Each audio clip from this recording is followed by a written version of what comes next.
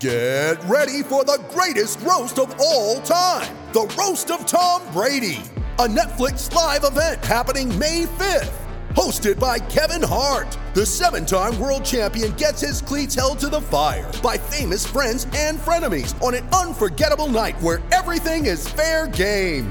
Tune in on May 5th at 5 p.m. Pacific time for the Roast of Tom Brady, live only on Netflix. When you need mealtime inspiration, it's worth shopping Kroger, where you'll find over 30,000 mouth-watering choices that excite your inner foodie. And no matter what tasty choice you make, you'll enjoy our everyday low prices, plus extra ways to save, like digital coupons worth over $600 each week. You can also save up to $1 off per gallon at the pump with fuel points. More savings and more inspiring flavors make shopping Kroger worth it every time. Kroger, fresh for everyone. Fuel restrictions apply.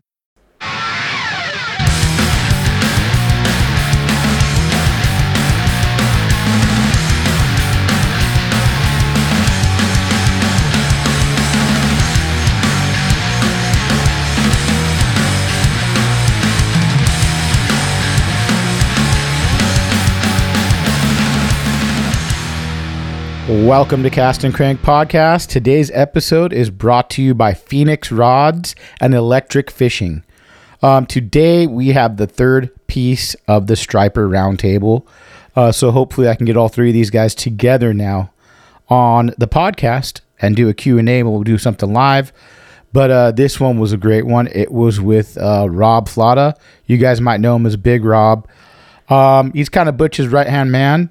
And he's kind of one of the OG striper dudes, and I think in the SoCal scene, he's really, really very good striper and largemouth fisherman. Has a lot of great information on this podcast.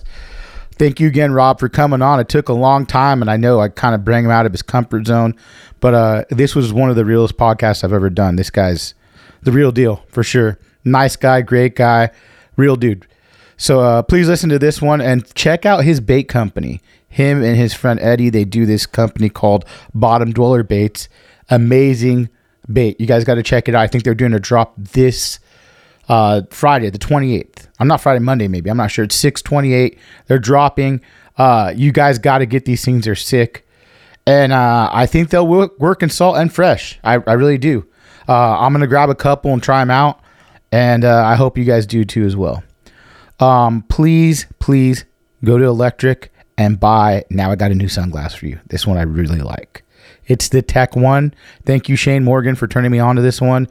If you're you love those Lokes still like me, which I do, you know, the Stackers, I'm going to say, are great fishing glasses. Amazing. That's all I wear.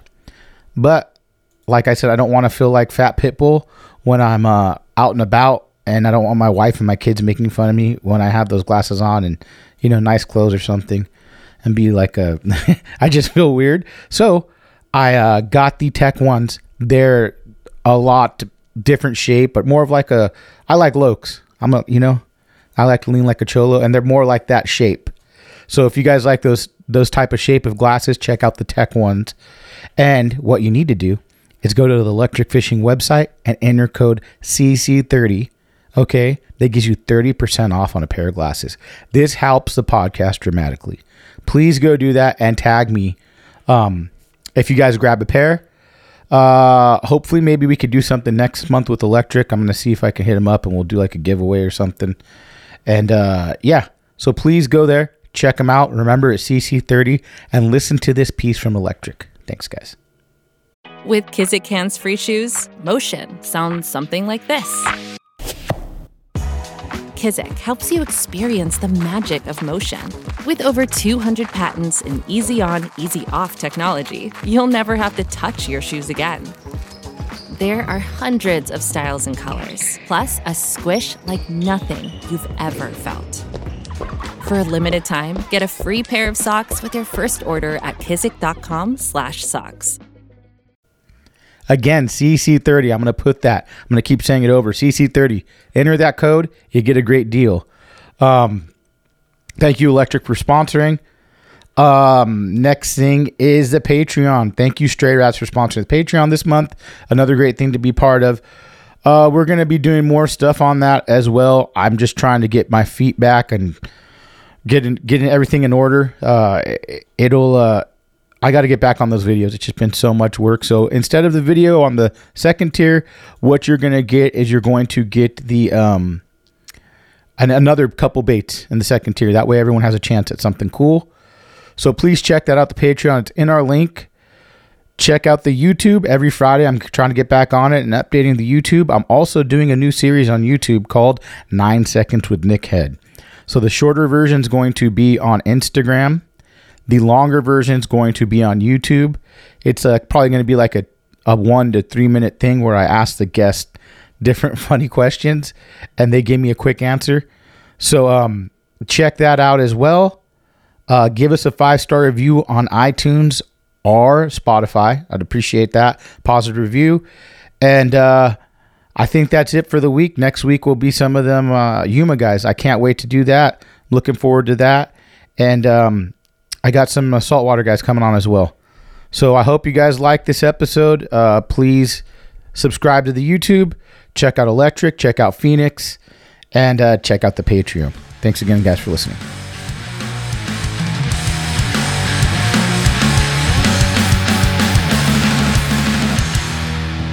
Today we have a guy I've been trying to get fucking on for years. It's got to have been years. Rob Flata, or you might know him as Big Rob. He has a lot to say, so I guess we'll start off with what do you have to say, Rob? I'll just kind of start this off by, apologizing to absolutely nobody, because if it comes out of my mouth, I mean it. So, yeah. So that's the best thing. If it's going to be real, Rob's going to tell the truth the way he feels about stuff. And you don't get that a lot these days with guys, especially everything that goes on these days. But Rob is one of those guys I've been trying to get on that was able to be around Butch the whole time from when he's younger and kind of learn a lot from him. So let's talk about when you got into fishing, like seriously got into fishing, and how you went about it, where you kind of cut your teeth, stuff like that. I've always fished my whole life, whether it be bluegill, whether it be largemouth, whether it be, I got into the striper scene, and that's something I really liked. And I became the striper guy that everybody wanted to know what I was doing and when I was doing it and whatever. And one day I was on the dam, and this one had started to get like really real for me. We had a striper derby and we were fishing, and Shane said, "Oh, do you know who that guy is that just passed?" He said, "That's Butch Brown." I said, "I don't know who fucking Butch Brown is." I wasn't a bass guy. Yeah. I fished stripers, dude. The bass didn't fight. I fished 30 pound in a fucking jig stick. They skied right in. Then I met Butch, throughout the striper derby, and then ultimately I started working for him. How old were you at that time? Probably about 27, 28, 20, somewhere in there, And he said, he told me later, he said, "You know why I hired you? So you wouldn't be on the fucking water." But I worked for Butch for 20 years, and I got to see it all.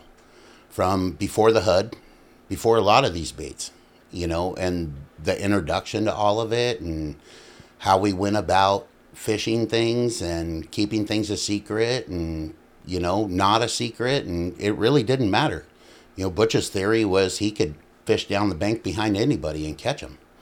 And I adopted that theory because a lot of guys, they show up to the lake, they launch their boat, they go counterclockwise around their normal spots, stuck on stuck. They do the same thing every day. And we would come in behind them and catch fish. Is that a big thing you took away from Butch? Is like, you cannot do the same fucking thing all the time. You know what I'm saying? Dude, you cannot be stuck on stuck. A prime example is you could have fish going in the back of a cove every day for 4 days. You show up on the 5th day as your tournament, but on the way into the cove, that bait's direction got changed by the wind, a mudline, a bird, and the bait never went to the back of the cove. Therefore, the fish never go to the back of the cove. So if you don't adapt to your surroundings and pay attention to what's going on, well, that goes for bass, for stripers, for the ocean. That goes for everything. You can't expect it. You have to adapt. And that's what makes a good fisherman. There's guys that can go out there and read the meter and, abandon what they've been doing for a week and do something totally different and have confidence that they're going to get bit. When you started fishing the dam, were you fishing dead bait? Were you fishing lures at the time? Yeah. I used to fish the Z plug, and the first topwater I started fishing was the pupfish, and that was a great bait. You know, that bait wouldn't have been a great bait had Jeremy's bait came out before that. You know, the punker was a great bait. It catches a lot of great fish, and we'll touch on that later. But I started fishing the pupfish. I fished the Z plug for many years, which was made by a good friend of mine, Greg Silks. Was another great mentor, and you know, me taking things away from things I was taught. And then from there, the HUD came. That was pretty stupid. Before that, Butch had the original thumper tail, which nobody ever had. And that was a full body thumper tail without a flat back, and that thing got bit like crazy. Osprey was a big part of it. There's a lot of baits. You know, again, you just had to read the conditions. One day they wanted topwater. One day they wanted a topwater that didn't walk. So I'd fish a Z plug. You know, it all depended on wind direction and water clarity and which way the trout went, whether they went towards the west ramp or they went towards the shoreline, east shoreline. You know, it just mattered. But every time I went down there, I didn't just go down there to fish. I believed that I was going to catch a fish. And some of the best fishing is 3-4 days after the plant when everybody's gone. And those fish don't have anything to eat at random anymore. So now they do find your lure. That makes a great point, because you think they're going to, every day, the pattern, same thing, unless something's changed. So just like the fish get pushed into the cove, if they see that stock and every day they're hitting trout, 2 or 3 days later, they're going to do the same fucking thing. Well, these fish, these stripers, you know, pyramid, for example, they don't get giant. They don't get big. Castaic back in the day, they don't get big because they just eat trout. I mean, dude, if they plant 900 pounds, the fishermen are going to take 4. Yeah. The birds take 2. What's that leave? Nothing. That leaves 3. Yeah. You know, like trout just make stripers do stupid things because they go where they're not supposed to go.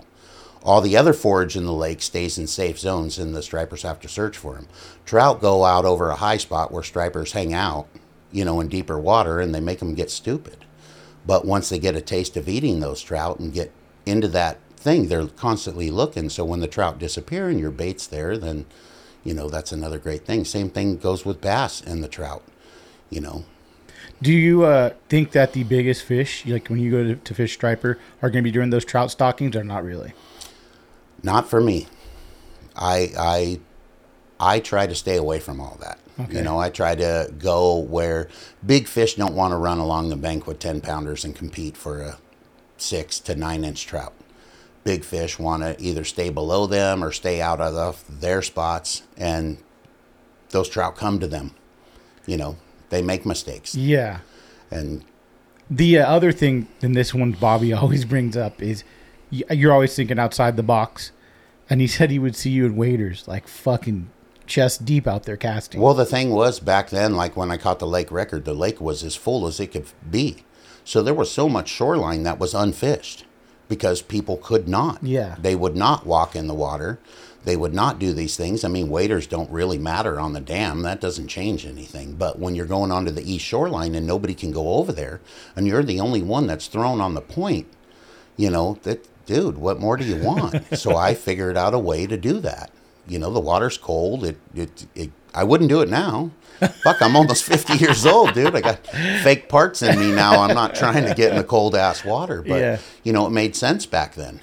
And whether I was fishing largemouth or, you know, I used to be at the Fin and Feather all the time. And I was in waders, and then they made a rule because people were jealous. You know, you can't be in waders anymore. But I got to fish a lot of stuff that nobody could put a boat in.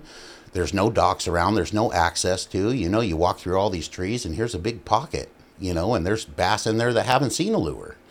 And it makes sense. Yeah. It makes complete sense. Like, you know, and it's having that thinking outside the box mentality. I'm sure you would go home all the time and think, man, what different? What can I do different? Something new, something different. It's always doing. It's, again, not getting stuck on stuck. And that's something that was taught to me by Butch. You know, he always told me, just don't get stuck in the rut. You know, 2 things he always taught me. Don't get stuck on stuck, and put in what you take out.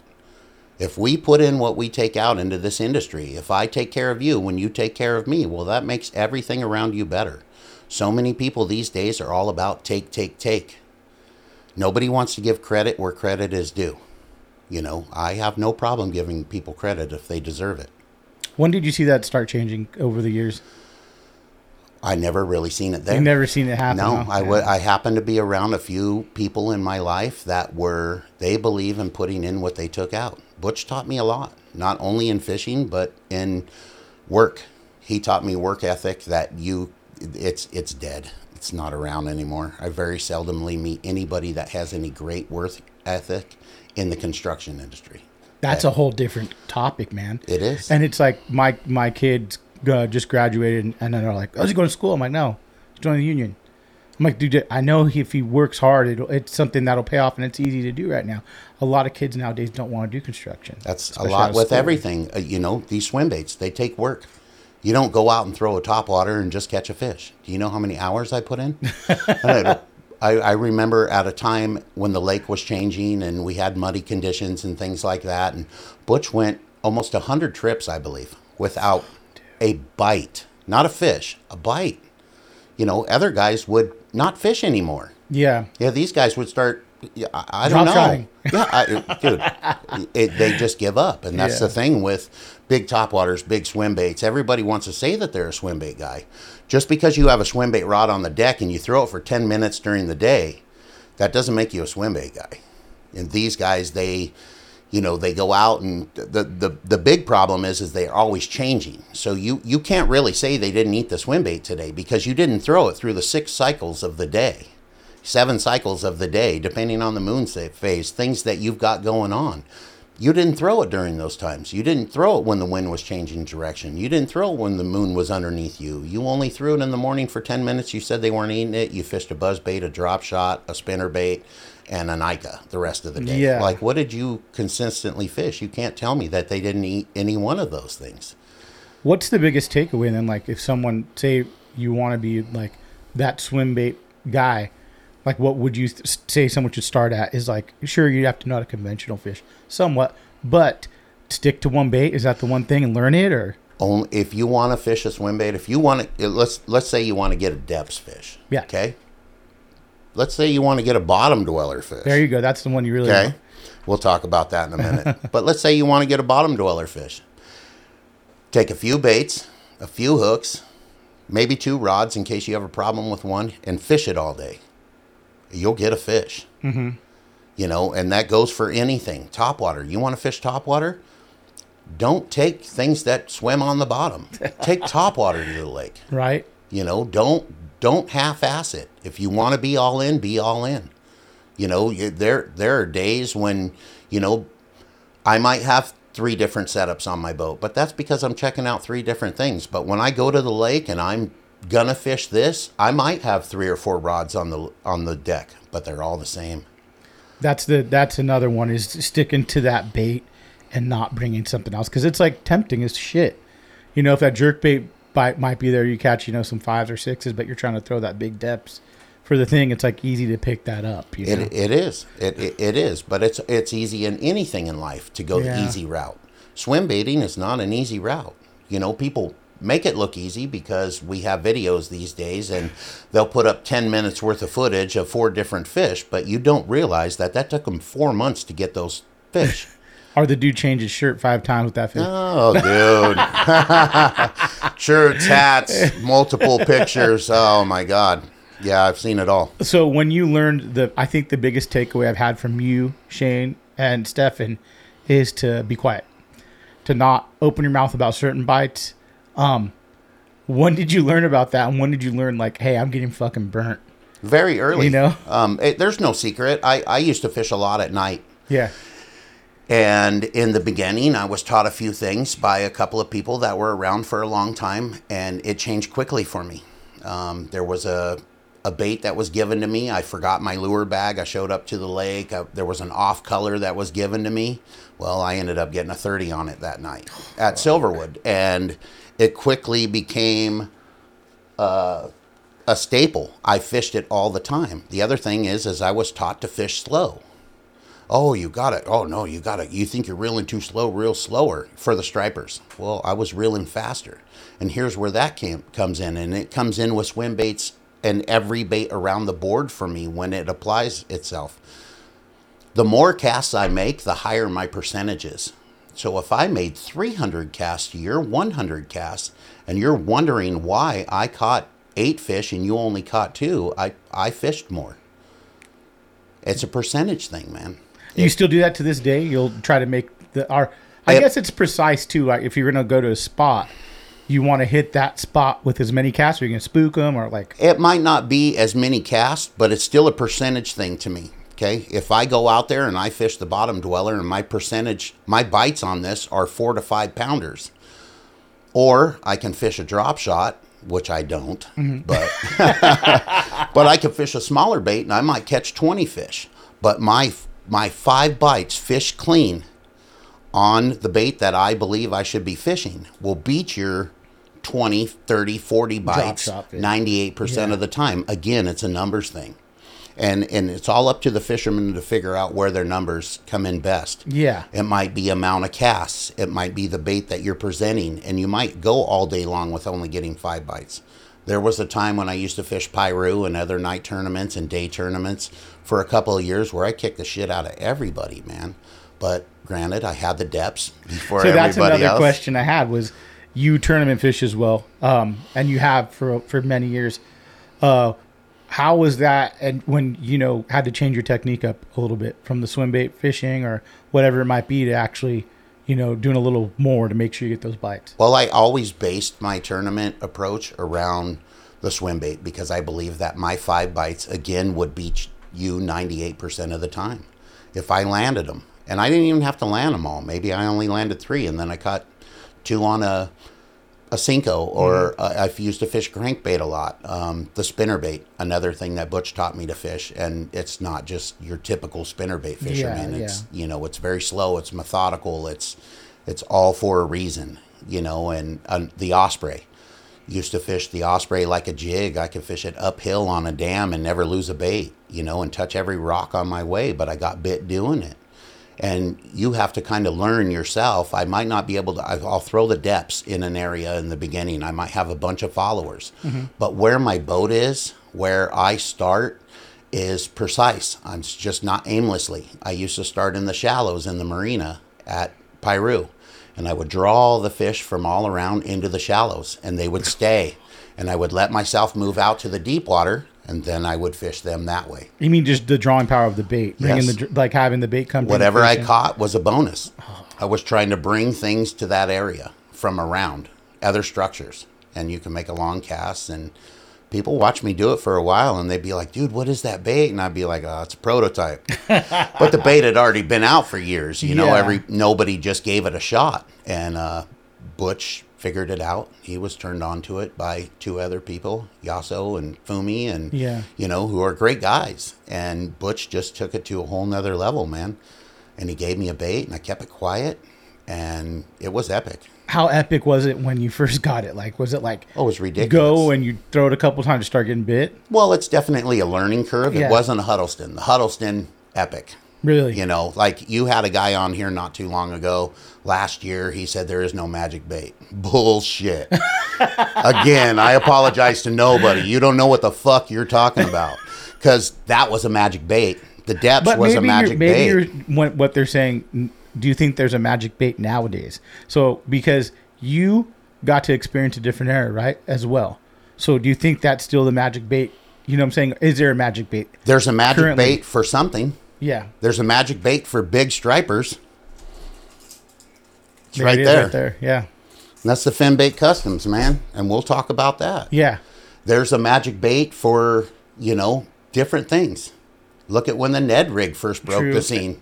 That's a magic bait. Any dummy could go out and throw it. And I'm not calling you guys dumb. No. But I'm just saying any of the talentless people could go out and throw this. And that's how the Huddleston was in the beginning. And there was a lot of stuff that people didn't even, they didn't even know things were being caught on the Huddleston when it was being caught. Everybody wants to say they were in the beginning of this. The only person that was in the beginning of this was Butch. Yeah, I have heard the same story. So when Butch got it and you got it, because I love hearing like how epic the bites were, was it like, okay, this is how you rig it, you had a different type of rod because you didn't really have a rod to throw it at the time? We didn't even know how to rig it. Really? We fished it stock. Then I tied a treble hook on the back with Power Pro. Now, everybody can say they were the first ones to do something, but I'm telling you right now, the first person to come up with all that rig, if it wasn't me, it was Butch, and Butch did the majority of it. He was the first one to ever put a frog hook on it, and the reason why I say that is because he was the first one that had the bait. And there was a year period, almost, that nobody had the bait unless he gave it to them. Everybody can say that they got in with Kenny, but they got in with Kenny in 2005. Yeah. I listened to the stories. You don't forget your epic years. So you can't backpedal now and say, oh, I meant 2004. Yeah. 2004 was the year. It was ridiculous, dude. I was up top fishing stripers. It was the most unbelievable thing. You were using for stripers. Oh, I went up top. I would fish a couple times. You know, I'd fish with Butch here and there in the boat. But, dude, I was a striper guy, man. Yeah. I mean, the bass were cool. It was cool to catch a 10-pounder. I stopped counting them. It wasn't... When I first met Butch, he didn't even take pictures of 10-pounders. Had to be a teener, dude. You know? That's wild. And then the Huddleston came, and it was pretty dumb, man. I could go down there in my waders on the shore, and I cut Butch off one time. I said, where do I fish? He said, just fish. I fished his next spot, you know, and I learned later you don't do that. But, you know, I had a 13, a 12, lost a big one. You know, he had 3 in the live well. Sean James from JT Tackle was in the boat. He didn't even want to take pictures because he didn't even get bit. And Butch, again, fished behind Sean all day long. Gave Sean all the prime shot spots. Oh, So, that's a good guy right there. yeah. So, when did you transition more into green bass? Because the tournament thing.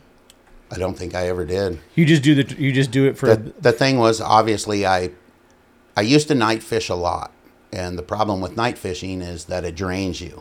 So they might plant trout, I would fish then, and then I would figure out, it might take me 2 or 3 days to figure out when they were eating, and that was a key to my success, is because I was taught by Greg that these fish feed every 4 days as a group in the masses. Not that you caught 4 fish on the first night. What night did you do the best on? What night did you see the most action? That's the night. Okay, take a couple nights off and come back on the 4th night and tell me how it works. And it became a pattern for me. Might not work for everybody, but it worked for me. And there were many times where Butch would wake me up in the morning for work. I'd be sleeping in his driveway. I came from the lake to the house to work. Back home, I eat dinner, hang out with the kids for a bit, and then when they went to sleep, I went back to the lake. And that's, you know, I beat the shoreline. That's what I did. And then when the tournaments came in, then I just readapted the striper fishing. You know, I just started fishing more stuff offshore in the daytimes and, you know, doing that kind of stuff. But stripers, they'll never go away from me. It's always a passion. Yeah, and so the lake record. Let's talk a little bit about that. The day you did it and everything. That was an amazing day. The bite was great. The bite had been great all week. We're getting towards the end of the day, and that fish was caught on a Hud, and I would have never had that fish had that fish realized it was hooked. And then kept that fish in the cooler, brought it back in the morning. Dave Keys was a good friend of mine, tournament director. He ran the marina. He weighed it. We cut it. You know, no questions asked. There was always So when you say you cut it, is it to check there's no... Oh, yeah, we cut the stomach open, you know, just so people couldn't say nothing, you know, because the lake record prior to that was held by somebody that there was a lot of rumors about. And then the lake record beside that was held by Alan Cole, who I'm not talking trash against because I just respect everything that forms everything. And he was part of the beginning and forming stuff. Mm-hmm. But, you know, people said that was a river fish and the other fish didn't weigh what they said it weighed. And, you know, so I wanted this to be there. But to be honest with you, dude, I wish I'd never even caught that fish. Why? Because everybody's got something to say. Oh, he caught it on a live trout. They'll never fucking say it to me.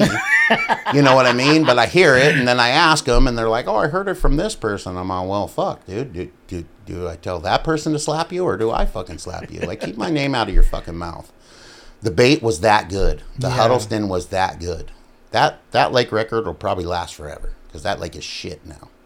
They've ruined that lake, dude. What now? What has been... Well, it's almost all the way back down to where it was last year.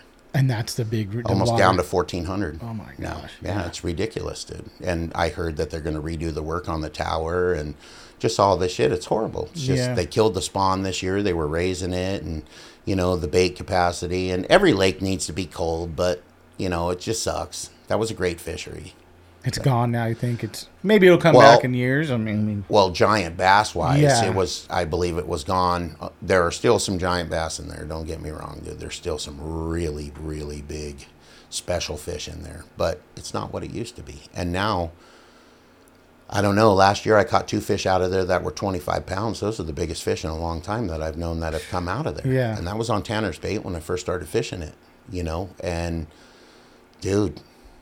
6 to 8 pounds, 6 to 10 pounds sucked up stripers. I mean, yeah, all day long. Stefan knocks the shit out of that lake, and he puts a lot of time in on that lake, and even he can't get the better bites in his presentation. You know, here and there we come across a good fish, we talk about it, but it's not like it used to be. The lake average used to be 15 to 18 pounds. Like, fuck, dude. If you got a 10-pounder, you better not take a picture of that shit. I'm sure, and even the largemouth. I mean, the stories Shane's told about you guys fishing them and catching tons of double digits. You know. Well, it was a great lake, dude. I mean, I haven't caught massive amounts of numbers of double digits up there, but a lot. Mm-hmm. You know, the lagoon was my primary thing, and I got a couple other little special lakes. You know, last year I had a great year up at Pyramid. You know, sorry guys. I know I was going to be like, there you go. I'm going to bleep that out right now. No, I don't. You know, you still got to fish.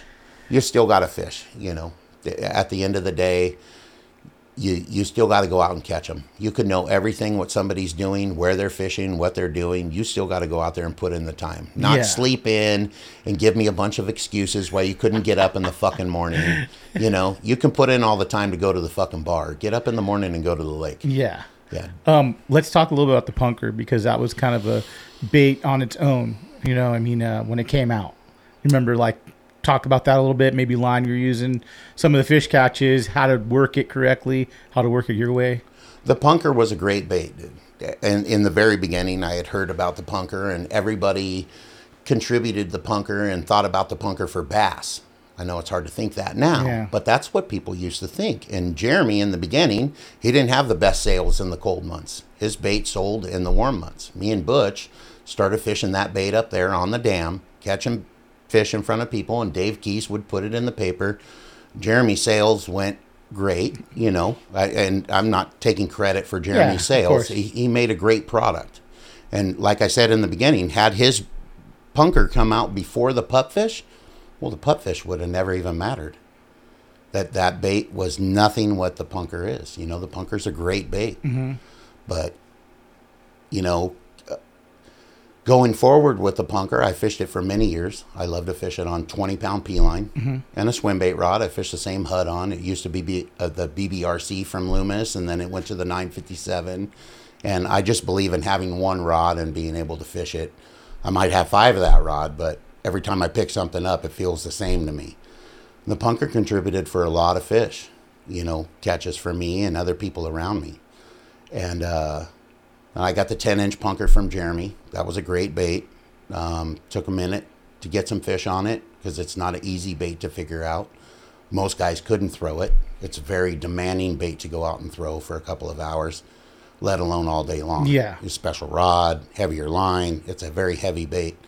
Lost my bait to a good fish, probably in the 30-pound class. Oh, shit. You know, which is that's like the biggest fish that I've ever caught on a punker was that one that took that bait, and I didn't land it. You know, I chased it around for a little while, and it went down and got stuck on something. I never got the bait back.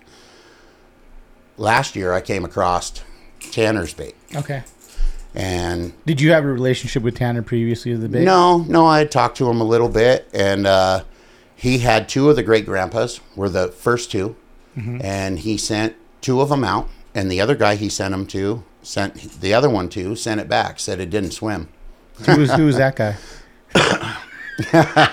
His name's Abe. I don't even talk to the guy anymore. But I know someone else got one too. Well, then that original one got sold to my buddy Danny, who owns Bassaholics. Okay. And Danny bought 10 from him after we went to Diamond Valley, and I showed him this bait. And how did it go at Diamond Valley? I just kicked the shit out of him, dude. But it's all about, I figured the first time I took this bait out, I took Shane out fishing, and he was just working. He hadn't had time to fish, so we went out. I took him on the boat. We went fish bass, caught a bunch of bass all day long. And I said, dude, you got to see this fucking topwater bait, dude. Wrong rod, wrong reel. I throw it out in the wind, dude. I'm working it. I'm like, look at that, dude. I get the snap. I've already kind of figured the bait out, and I get blown up on. And the next blow up is 25 pounds, dude. And I'm on. Fuck. Shane throws the depths out behind that and sticks one about 20. We get that one in the net, and then I have a bunch of other fish come off, and I'm like, oh my God. And they were on it. So I went back up there and I caught another one in the 25-pound class and several other fish. And then I started dialing the bait in.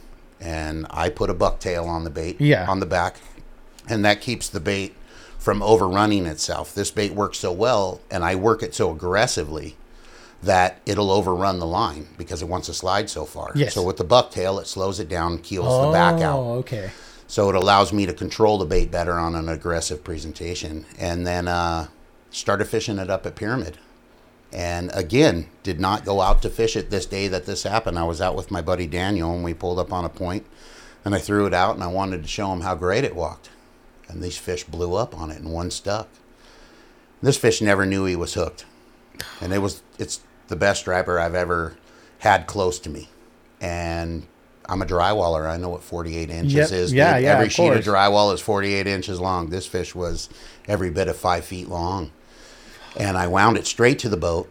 It never knew it was hooked. I just led it to the boat. My buddy put the net out, which was for naught because the fucking fish wasn't going in that net.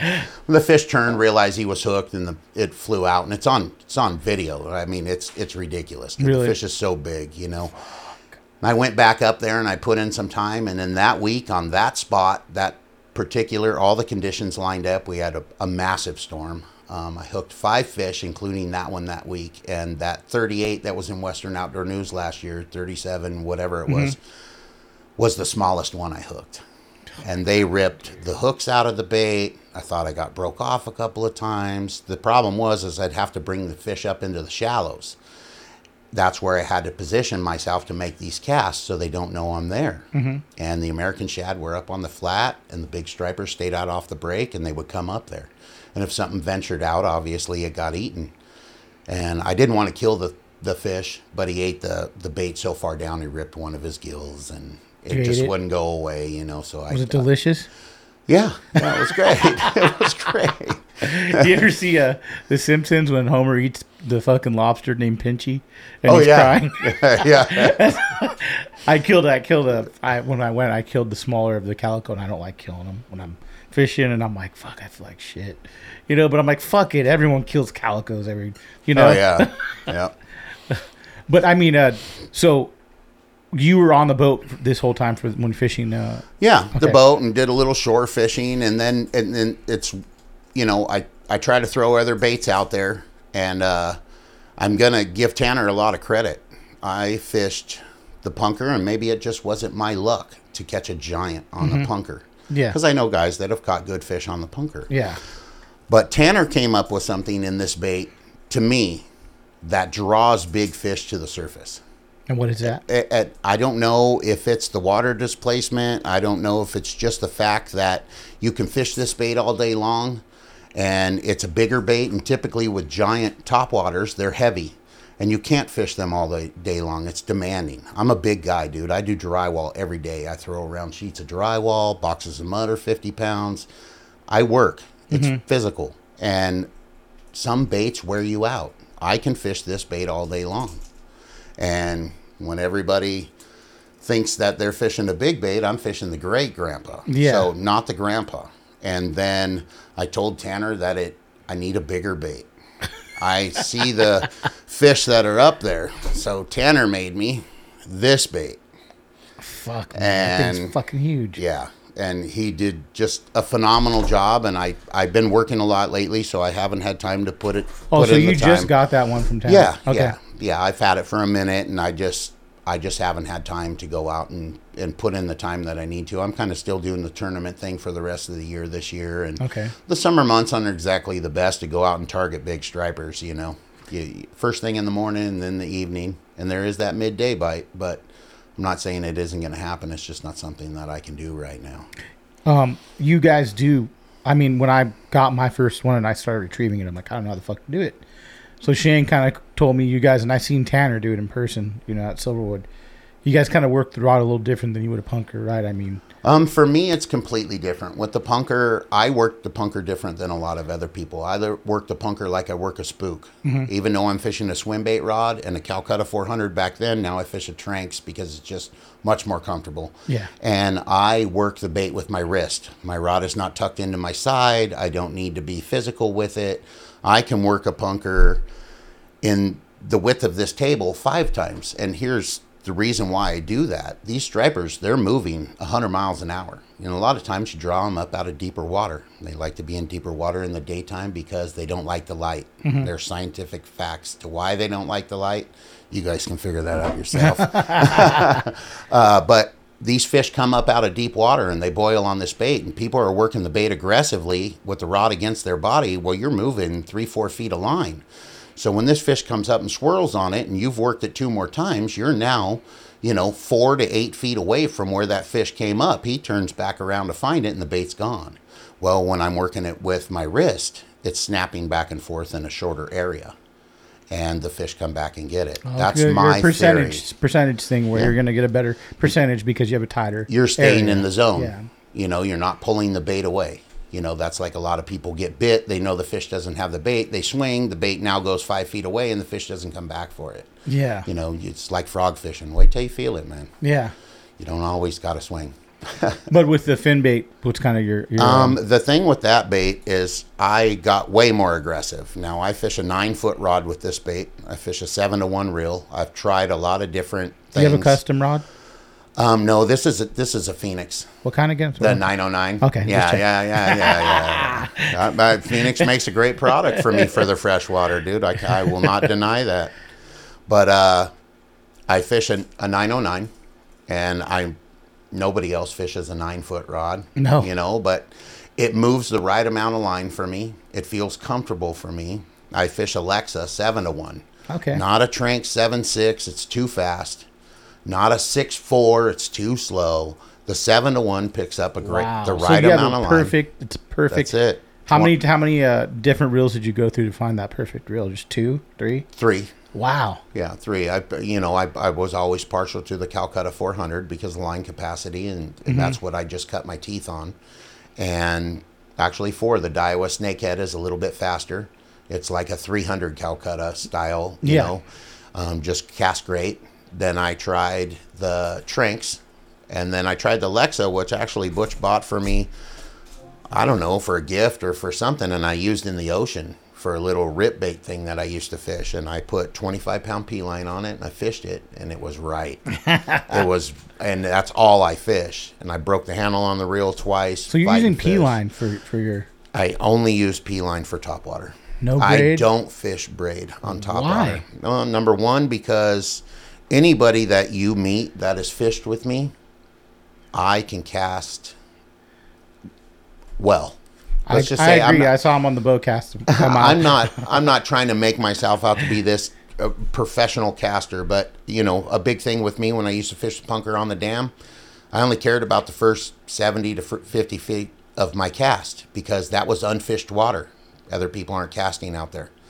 I can cast, and P-line casts the best. Max is a great line. There's lots of other monos, but back to the braid thing is I load the rod so much that if you have a problem with braid, like, dude, you'll have to cut it all off your reel. Yeah. If you backlash when you load that much, well, you should go buy a lottery ticket after you get it out if you get it out because you're a lucky motherfucker, man. Yeah. I love braid. I love the Top Shot presentation. I fish a lot of saltwater. I do great in the saltwater. I have my ways of doing things there, but when it comes to this bait, in my garage is a rod and a reel that only this bait goes on. Okay. When I go to the lake, it's on the deck. If I throw it, I throw it. If I don't, I don't.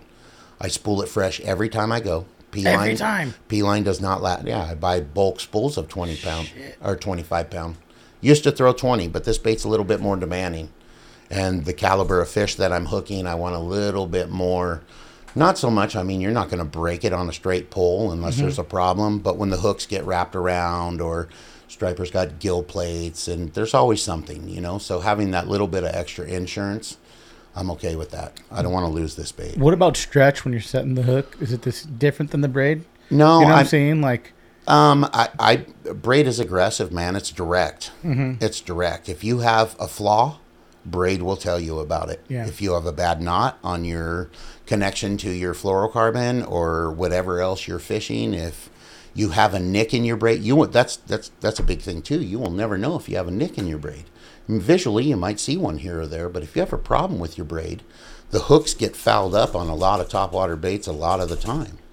And if you're not fishing a piece of mono in front of your braid, you're not going to know if you have a flaw until you set the hook. yeah. And now you lost a fish and your bait. Yeah. And you might be fortunate to get your bait back when he shakes it, but for the most part, it doesn't work out that way. Did you start off with braid in the beginning, though? Nope. Never, huh? Nope. It's not what I was taught. I started off with Iser line, fishing stripers. Yeah. And then P-line with Butch. And then I went to fluorocarbon with a few things. And then, you know, I'm not saying I started Butch fishing fluorocarbon, but, you know, it worked out that way. But I think it works that way. If you fish with someone, you're going to take input from them, and I'm sure Butch respect you enough to go like, oh, Rob came up with this. He gave me kind of something different to think about. Well, you know? I gave him a fluorocarbon that wasn't superior, and he found the superior one. That's the thing about him, is if he fishes it, there's a reason why he fishes it. It's not because he, number one, couldn't afford the others, number one, couldn't come across the others. He's tried it all. And everything that he tried and didn't work, guess who got that? Because I was the guy that, oh, you're going to throw that away? I'll take that. Well, guess what? 3 years later, I threw it away. Yeah. You know, there's a reason for everything with that man. And I don't change what works. I don't believe that you should go change it if it's not broke. No. How do they say it? Not broke, don't fix it. Yep. Not broke, no fix. Yeah. No, 100%. I mean, that's just a learning curve as well for people. If you buy different baits, it's almost like, you know, what bait you're going to throw. Now, a lot of the older school guys with the swim baits say there's only like 3 baits they need. Do you try new swim baits? Do you try new, you know what I'm saying? I do try new swim baits to a certain extent, but I believe in fishing what you're good at fishing. Okay, so when I go to the lake and I think about fishing, I will have a swim bait that's in the lower water column.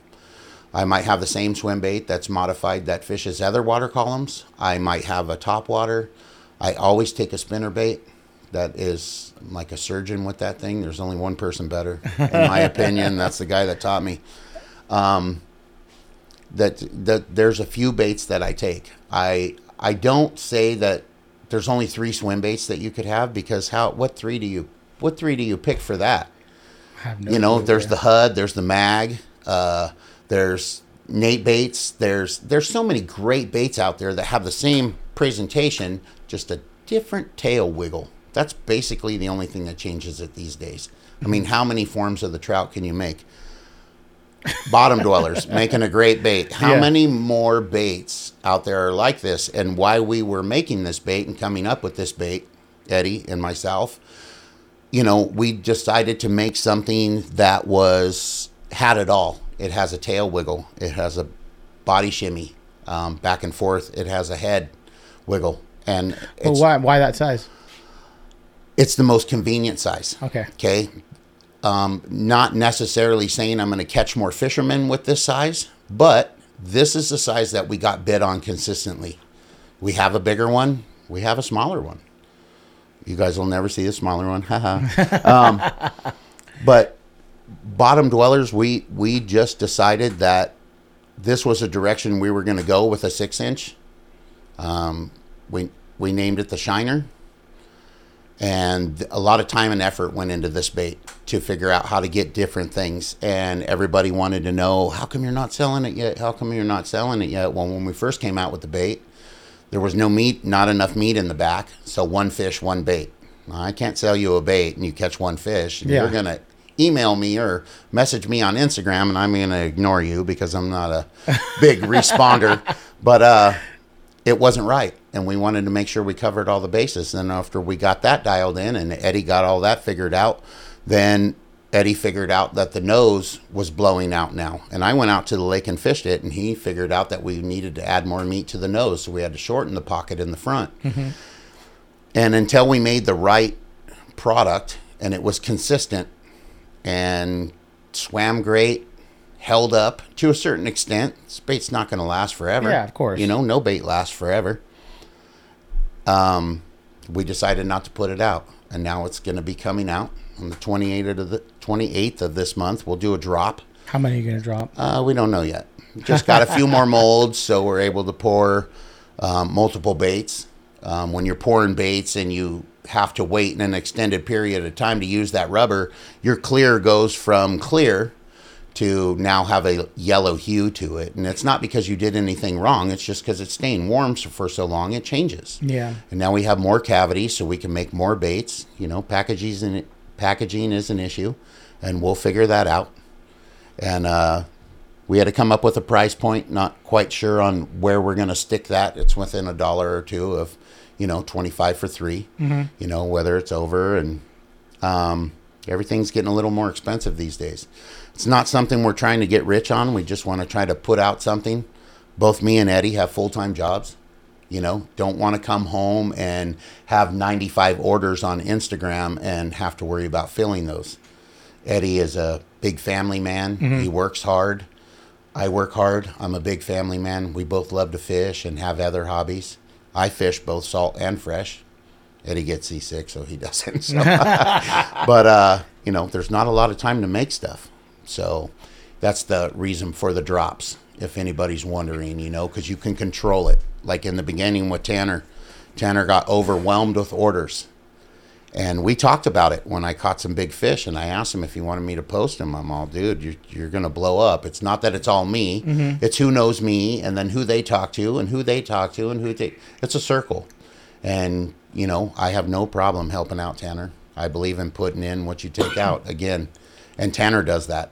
You know, I have multiple baits that he's made for me. He makes great littler ones, better ones, bigger ones. So, but in the beginning when he was just taking random orders, well, you kind of get overwhelmed. You got 75 orders this week alone, and it takes 3 weeks to make a batch, and you can't make 75 in a batch. So how do you control that? And the drops, that's the way to go. I agree. And even the price pointing on some of the stuff, I'm like, and the hard part nowadays is you get copycats. Well, the thing with this bait, with the punker, as far as the wood punker goes, I know it costs a lot to make the injected punker. Again, not taken away from Jeremy's stuff. Yeah. But when Tanner makes one of these, it's all handcrafted. Each one of them is touched with his hand. Each one of them has to be made, and not every piece of wood swims the same. He has to test them before he paints them, make modifications to them. Pray to God he doesn't drop one before it's finished. You know, there's another issue. Yeah. Like time and effort goes into it, man. And when you think about the amount of hours you put into one bait, you know, how do you rate your time versus money? People are like, oh, can I get that bait for $100? Well, $100, I probably put a combined, you know, let's say you put 6 hours. Let's say you just put 10 to make the math easy. Okay. So now it's $10 an hour. That's what I'm fucking worth to you? I make a great bait that catches big ass fish, and you want to pay me $10 an hour? Yeah. Well, that's another thing is I go, like, if I fish something, like for instance, if I fish this, okay, and I go, hey, I caught, 3 5-pound calico. Say that's what I'm using it for. And I wasted all the baits. Is $25 worth it to me? Fuck yeah. Like a 5-pound fish is worth, a certain amount of money. If I catch a 10, that's worth $200, $400, dude. Yeah. If I've been working for that fish. So in my mind, and I've seen a lot of bait makers deal with this too, they're raising their prices. Everything's inflating, everything. And I feel like if you don't want it, then don't fucking pay for it. You know what I'm saying? Yeah. And it's time. And not even doing this, like I know by doing the podcast, it's like taking a lot of fucking time, dude, and effort, dude, to do things like these. So I get when bait makers raise their prices, and it's fucked. You can't get one sometimes with this just how it is. You know? Well, that's how, you know, you get what you pay for, okay? And you can't compare this to a cheaper topwater. You can't compare this or the Punker to a cheaper topwater. Nobody should ever compare something that's not inferior. You know, you shouldn't compare apples and oranges. Like, don't compare me to a 16-year-old kid who has no experience. Let me just get that out of the way. But, you know, you get what you pay for. You want to go to Walmart and buy cheap swim baits, go to Walmart and buy cheap swim baits. You want to buy a swim bait that's dialed in, buy a bottom dweller. Yeah. Okay, we put a lot of time and effort into this. Eddie more than me. You know, he's very methodical about what he does. I test shit and I figure out what goes wrong, man. I have input on things as they go on. But this went through a lot, man. Back and forth shipping, changing molds, changing the cap. It's endless. Yeah. And when you think about all that money, you don't think about that as wasted money. But before we make any money on this bait, the rest of it has to be recovered. And, you know, people think, even if, let's say we sold it for 25 for 3, which is in the ballpark of where it's going to be. Yeah. But 25 for 3, people are like, oh my God, I can go to Walmart and buy the Storm. You know, I can get 5 in a pack for $9. Well, fucking go buy it. You know, the Storm didn't fucking come up with all this shit, dude. The Storm knocked off a fucking nether bait, and that's what they make. You know, that's how those guys do it. They let guys go out and fucking put in all the hard work, and then they copy it. And the industry sucks when it comes to the copying thing. I know. I've seen, even Jeremy's came up with a lot of the people copying shit. There is. And nowadays it's like, there's a lot of the same bait out there. There is. You know, would I compare Tanner's bait, copying Jeremy's bait? Not even in the ballpark, dude. This is a totally different bait. It's different wood, different presentation, different style. He didn't draw a mandrel and then just go from there. You know, he made a completely different bait. Jeremy makes a great bait in its own rights, and that's that. Tanner's bait is completely different. There are other baits on the market that are copying Tanner's bait, and I have seen a shit ton of baits copy Jeremy's bait, and they don't last. Why don't they last? Because nobody puts in the fucking hard work to make the bait. The longest field goal ever attempted is 76 yards. The longest field goal ever missed? Also 76 yards. Why bring this up? Because knowing your limits matters, both when you're kicking a field goal and when you gamble. Betting more than you're comfortable with is like trying a 70-yard field goal. It probably won't go well. So set a limit when you gamble and stick to it. Want more helpful tips like this? Go to keepitfunohio.com for games, quizzes, and lots of ways to keep your gambling from getting out of hand.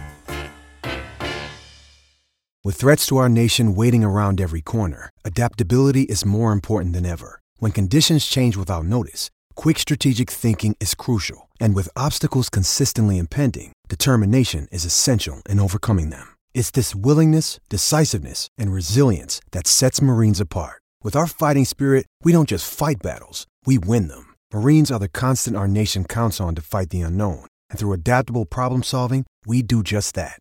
Learn more at Marines.com. They think they're going to turn a quick buck on somebody else's fucking idea. And the universe doesn't let it work like that. Name one company that knocks people off that is still around. The originals are still around. Yeah.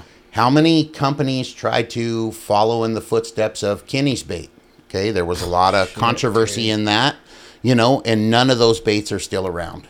Some of them made modifications and they're still around, and, you know, hats off to them. Yeah. I fished some of them and they're great baits, but the majority of them, they made a quick buck and then they fell by the weight. And I'm sure you've seen it through the fucking years of fishing, you know, for 20-something years. 100%, along with fishermen, you know. Fishermen are great at selling theirself. 90% of the fishermen these days, sorry guys, like I said, I ain't apologizing to nobody. They're office chair and internet fishermen. Everybody has... There are guys that go out and make fucking videos on baits that they do not know what they're doing. They just watched how to fish it on a thing, or they know somebody that fishes them, and they go out and they make a video.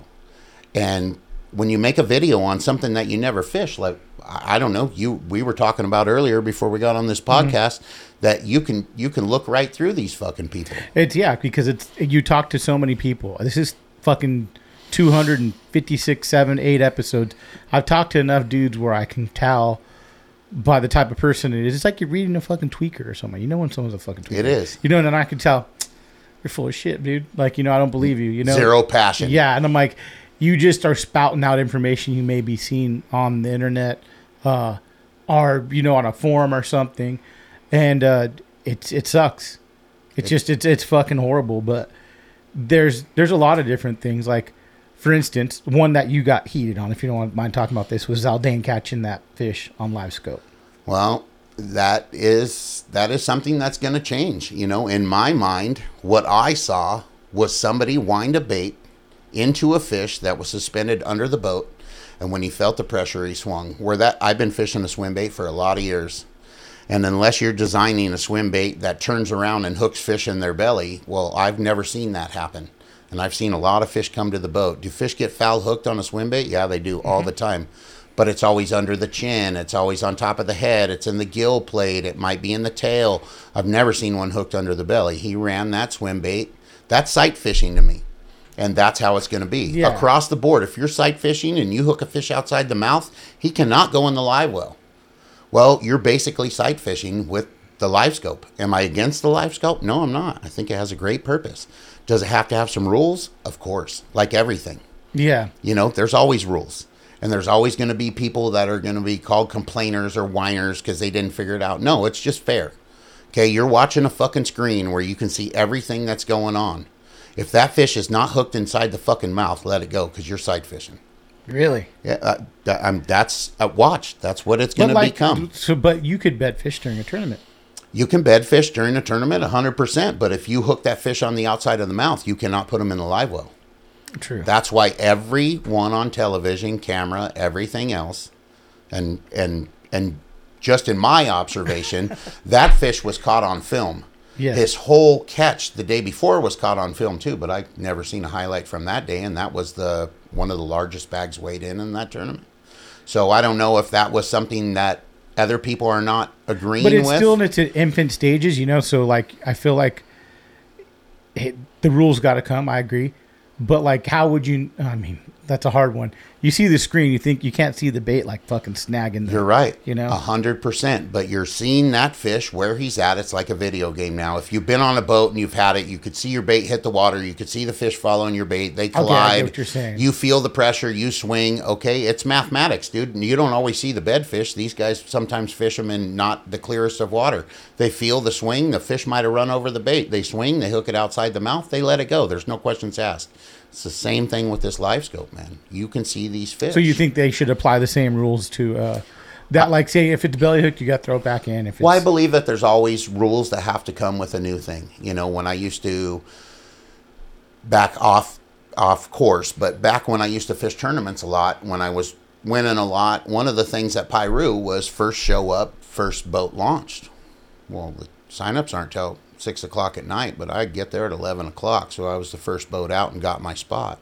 Mm-hmm. And then they made a rule that wasn't like that anymore. Everybody's complaining. Yeah. But, and complaining in their rights. Maybe some people can't get up there and it's not fair to them. Maybe some people can't afford live scope and it's not fair to them.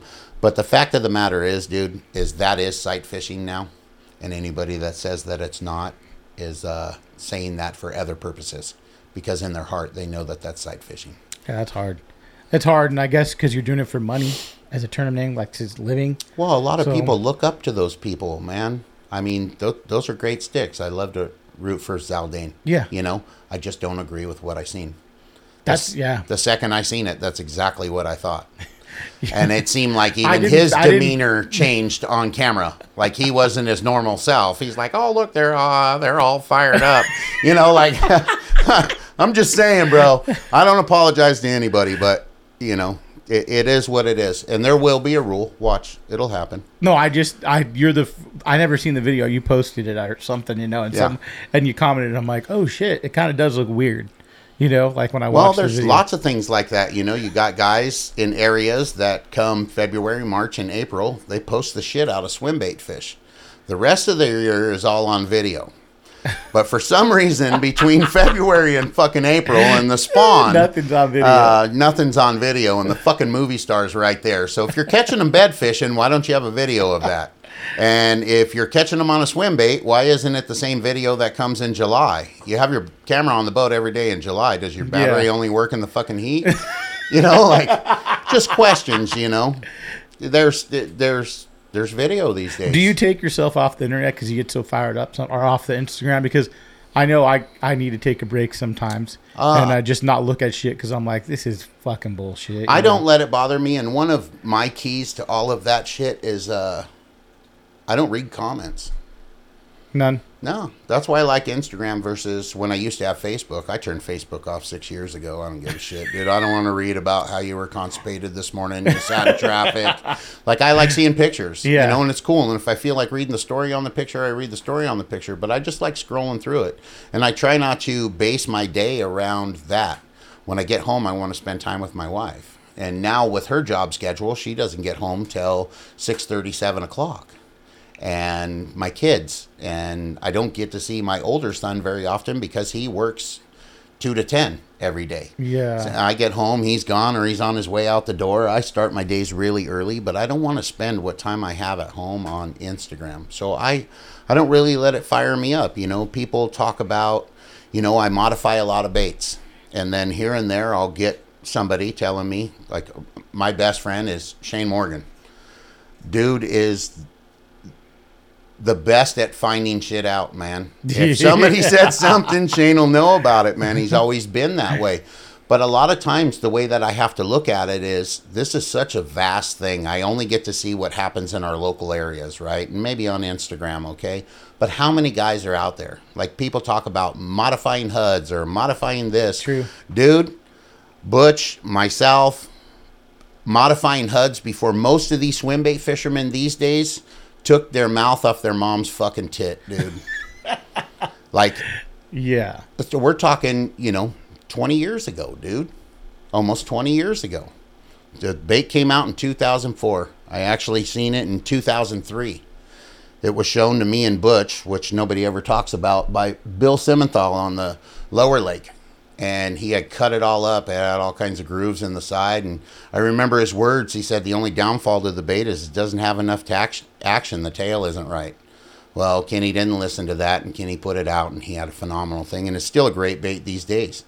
You know, but everybody wants to talk about how they modify things and how I kind of got a little off track and forgot what I was going at. But, you know, they all talk about how other people are modifying things. Could that bother you because you do something so similar? Yeah. Dude, there's so many people out there that you don't even know. The world's such a big place. Somewhere there's two other guys like me and you sitting down having a similar fucking conversation. Now, whether you ever hear it or not is another story. But unless you're the first, you're not the first. Yeah. And that's, I think maybe you see a lot of people, the first way to rig something, the first, it'd be more of maybe if you'd put my way to do it, you know? If there's 100 different ways to rig the HUD, there's one correct way. You can look it up on fucking YouTube, dude. Just Google Butch Brown rigging on Huddleston. I mean, I've seen swivels and split rings and split rings to swivels to split rings to hooks, and like, fuck, did this bass come out of fucking Hollywood with all the jewelry? You know, like, it's really simple, man. Yeah. There's a right way, there's a wrong way. There's also ways that work for other people. Not everything works for the same person. Yeah. So let's talk about saltwater, because you're a big saltwater fisherman as well. Your dad, big offshore guy as well too, right? Yeah, my dad is up and down the coast. Everybody knows him. His name is Butch as well. Okay. And Halibut Butch. Lots of people might have met him. He's very distinct. He's not as big as me, but he wears a Confederate hat. And he'll tell you just like I'll tell you. You know, great guy. My dad's a legend up and down the coast. I grew up fishing out of Marina del Rey and Redondo and, you know, further down the line, and then started venturing out and doing other things. And then for years, I didn't do the tuna scene, the albacore, any of that. And Butch has been doing that forever, dude, with Taka's Tackle on his own. Mm-hmm. Like, he's a great tuna fisherman. I listened to a lot of years of great knowledge, you know, freshwater, saltwater, everything. So when I started doing the tuna thing and started going to the islands and started fishing these situations, like, I had an edge. I already knew. Yeah. I'm not the type of guy. I remember Butch told me one time, he said, dude, It sucks because everything I tell you, you fucking remember. So if you put in half of what you put into fishing into your work, you'll be successful. Yeah. And I'm fucking successful. Yeah. These have been some amazing years out on my own. Amazing years working for him, but just wow. I never changed a fucking thing. I don't try to reinvent the wheel. I don't try to take shortcuts. And same thing when it comes to the ocean. There's a lot of new things that come into play. Top shots and, braid and this and that and what lines to fish and what not to fish. I'm really specific again. I fish one fluorocarbon. That's Toray Power Game. They bought the formula from Blackwater. Okay. It's epic, and they only make it up to 50 pound, but it is the strongest pound for pound line that I can fish, and I believe in it. How did you find that one? I got the line from Tackle Express, which is a tackle shop near my house. If you need anything, go there. Yeah. Tackle Shack's great too. Don't get offended. Tackle Express makes all the funny videos with the red head. Yeah. Harry and James and Logan. Yeah. And I bought it in there and I fished it. And I had tried Seagar and all the other stuff. And they don't like Seagar on the long range boats, And I started fishing a lot in the local again. I took like 8 years off. I had some things go on in my life that I just quit fishing, period. And when I got back into it, I got into it pretty heavy, and I like going to the salt, so you can split your years. I don't have to be at the lake in the hot ass months, man. I just go out to the ocean. So I got this line, and I liked it a lot. I tried with the Seagar, and I was having breaking off, and I fish Seagar in the freshwater. I fish a Brazex. Mm-hmm. But in the saltwater, that stuff's not superior to me. It chafes, you have other issues, it fractures. People think they can fish a piece of fluorocarbon all day long. Well, once you land one fish on that and you hold it up to the light with a brand new piece, the used piece is milky and fractured. Yep. And it's no longer fluorocarbon. You might as well have mono on. Mm-hmm. It's actually worse than a new piece of mono. But I came across the Power Game, and it's abrasion resistance. The knot strength is amazing. It's a little expensive, but then I was told by somebody the whole story behind it and why Blackwater had to quit making their line, and Toray bought the formula and they renamed it because that was part of the deal, and it's fucking phenomenal. The story? The line is phenomenal. Blackwater was a great line, and then you couldn't find it. Butch called around and tackle shops and had them send it to the house. You got 6 on the peg, send me all 6. Yeah. And then it ran out. And then we found the Power Game. Oh, I came across it, man, and it's exactly the same because I can take old 35 of one of my really dwindled down spools that only have a little piece on it, and you can put it right in the feel, the knot tie, everything is the same. That's nice. And I love that line, man. You guys, that's one thing I feel like you Butch instilled into everyone is if you see that one thing, you fucking buy everything of it, Well, that's, dude, I was taught that if you find a bait that you like, okay, and it catches fish for you, stock up on it. Because one of two things are going to happen. Either they're going to stop making it or they're going to change it. They might change it in something that they make the bait with, therefore it changes the performance. Mm-hmm. They might change a color. They might lose. If it's made in California, God forbid you paint with something because they change fucking regulations on that stuff all the time. Yeah. But everything changes, or companies go away, and either you're Butch Brown and you make a mold of everything, which I love him for, and he's taught me a lot about it, or you stock up on it. His spinnerbaits, in the beginning, when he found out they stopped making them, he drove from here to San Diego in one day and hit every tackle shop that had them and bought them all up. This is before the internet shit. Yeah. Okay. Next day, drove from here to up towards San Francisco. Every tackle shop on the way that he could hit. Yeah, obviously, you can't hit 99 and 5 in the same day. Yeah. But, did that and bought them up. Then, those all ran out. So, he made a lead mold of the head and tied his own. And that's the only spinnerbait I fish. So, going back to the spinnerbait, when you say you're surgical with it, what kind of things do you like to do differently with that spinnerbait that maybe someone else isn't going to? First of all, I everything that I'm saying I was taught.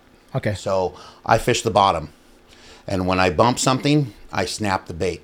It's not oh, I'm going to bump something. Should I snap it? Should I not snap it? It's a reflex. I feel anything on there, I snap the bait. 9 times out of 10, the bite comes right after that. So you snap, you wind down, you set the hook. I mean, you feel them. It happens.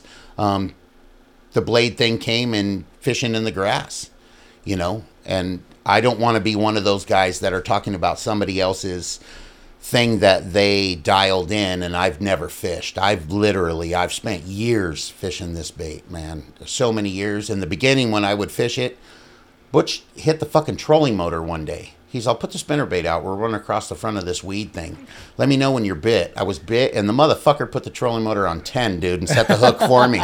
He's all, now you got him. You know, like, I had a lot of learning curves to go through, you know, because I was very crude and didn't pay attention to the finer details. You know, when it comes to greenfish, it's a lot of finer details. And the spinnerbait is very feel-orientated. You can't have your finger on the line trying to feel the blades. You need to have confidence that you're fishing the right rod. Mm-hmm. The butt of the rod stays in my chest. I fish direct. I can feel the blades in my chest. It's just everything, you know. Do you like using mono on that as well? Yes, okay. I will fish fluorocarbon in certain situations, but Okay. 12-pound P-line, dude, is pretty right for it. You know, with the right rod, the right reel, the castability, distance is really key. And when you're throwing a full spool of fluorocarbon, you can load up, okay? You can make casts, but you got to remember, if you have a backlash, that is now no good, because if that kink is outside your rod when you set the hook, there is a very strong percentage that you're going to break your fucking line. Yeah. You know? The cool thing to hear is when you talk swim bait fishermen, you're not just always throwing swim bait, but I feel like topwater almost gets put into that same category as a swim bait. You know what I'm saying? It does. It does. If I go out to throw topwater, though, dude, strictly in the right months, and I'm targeting a big fish, opening to close, it's the only thing I have on the boat. I might have a couple different presentations. Mm-hmm. You know, I might have a punker. I'll definitely have this. You know, Tanner's bait always goes. And you just kind of have to read, like we talked about in the beginning, the situation. You know, this bait for me, the Great Grandpa, and then this giant bait for me isn't a fast bait. Okay. And sometimes they want that punker on the fast snap. And if I'm just going out to get bit, then I read the signs and that is what it is. But if I'm targeting a big fish, then I've got the Great Grandpa tied on, and this year it'll be the bigger bait, and I will put in the time. I might not get a roll. Mm-hmm. I might not get a blow up. I might not get anything. But I'm going to do what I need to do to get the bite that I'm looking for. I'm not looking for, you know, a fucking 10 to 25 pound. I'm not looking for fucking shitty 10 pound to 25 pound fish.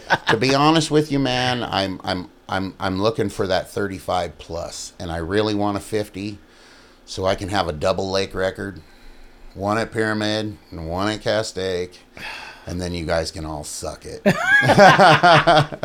It is what it is, man. You don't like fishing any other lakes? I do. You do? I like Silverwood. I like Diamond Valley. Paris has some nice stripers in it that a lot of people overlook, but not all of those things are practical anymore. For me to go to, the closest one would be Silverwood, but for me to go to Diamond Valley, that's $100 in gas. Fuck, right? You know what I mean? Yeah. I drive a V10. You know, I tow a 21-foot boat. Yeah. Like it costs money. You know, and then also I can't go to these other lakes if there's a storm, and I like to fish storms in the right months. You know, everybody does. Mm-hmm. And I can't travel across 5 counties and expect my boat to stay dry and go to Diamond Valley and get turned around. It happened before, dude. Really? Won a tournament a week before, came back out there. It was raining, had a little bit of water in the boat, was told that everything would be okay. But got okey-doked by the second place team's brother, who was an inspector, who failed us. Fuck. Yeah, I lost my shit. He ran, little fucker. But, yeah, it's how it happens. That's a long way, man.